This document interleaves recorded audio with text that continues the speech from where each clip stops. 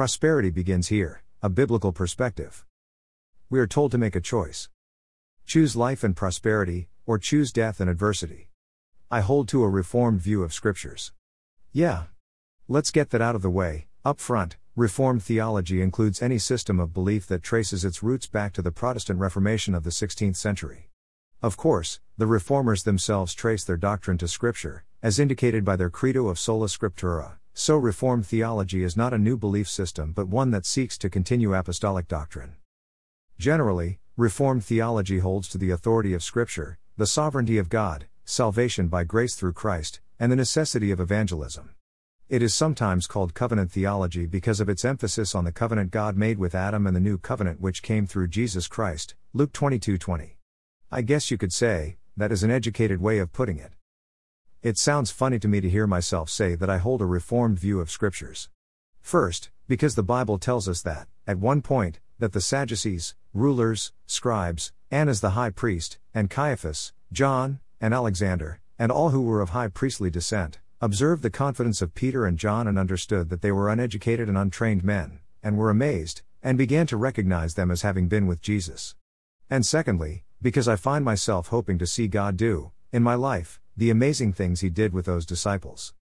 So, I find myself clinging to both a Reformed theological view because it is a dependable framework for understanding and following sound biblical principles, sound doctrine as the Bible guides me in the matters of life, and to a belief of the miraculous, because that, too, is in the Bible.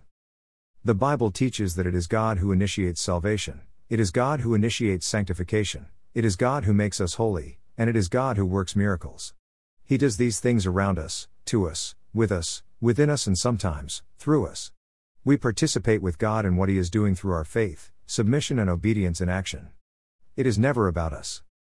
Secondly, I need to be clear that any prayer which says, I take authority over, or I command this or that, unless it is framed within the context of the giver of authority, which is Jesus, it is folly. The Bible says, Jesus called the 12 together, and He gave them the power and authority over all the demons, and the power to heal diseases. An example of that authority and power is found in Acts 3:6 when Peter said, Silver and gold have I none, but what I have, that give I to you. In the name of Jesus Christ of Nazareth, walk. Did you catch that? In the name of Jesus Christ of Nazareth, walk. Presuming, or assuming, that you own or can make God's power and authority your own, is preposterous in the least, and is an affront to the authority and sovereignty of God and foolish at the worst. Still, I hear some Christians foolishly say that they have appropriated this blessing or that authority, that is, they have taken exclusive possession which is without the authority or right. It is better viewed as, I am being blessed by God, or God used me to feed the hungry, or perhaps even, God worked a miracle as I prayed and laid hands on someone. These are not matters of semantics, it is a matter of ego and of attitude. Now, with that said, let's please move on to biblical prosperity. Please note, the Hebrew word for blessings is barakah, which, roughly translated, means that God is the source of blessings, which are the types and kinds of prosperity which flow from the praise of God. They are a gift and a present, they are a treaty of peace with God. Also, I am using bold lettering for emphasis. Deuteronomy 28:1 Now it shall be, if you diligently obey the Lord your God, being careful to do all His commandments which I command you today, the Lord your God will set you high above all the nations of the earth. Verse 2. All these blessings will come upon you and overtake you if you obey the Lord your God. Verse 3. Blessed shall you be in the city, and blessed shall you be in the country. Verse 4. Blessed shall be the offspring of your body and the produce of your ground and the offspring of your beasts, the increase of your herd and the young of your flock. Verse 5. Blessed shall be your basket and your kneading bowl. Verse 6. Blessed shall you be when you come in, and blessed shall you be when you go out. Verse 7. The Lord shall cause your enemies who rise up against you to be defeated before you, they will come out against you one way and will flee before you 7 ways. Verse 8. The Lord will command the blessing upon you in your barns and in all that you put your hand to, and He will bless you in the land which the Lord your God gives you. Verse 9. The Lord will establish you as a holy people to Himself, as He swore to you, if you keep the commandments of the Lord your God and walk in His ways. Verse 10. So all the peoples of the earth will see that you are called by the name of the Lord, and they will be afraid of you. Verse 11.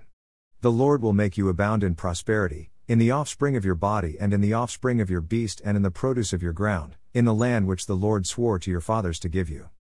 Verse 12.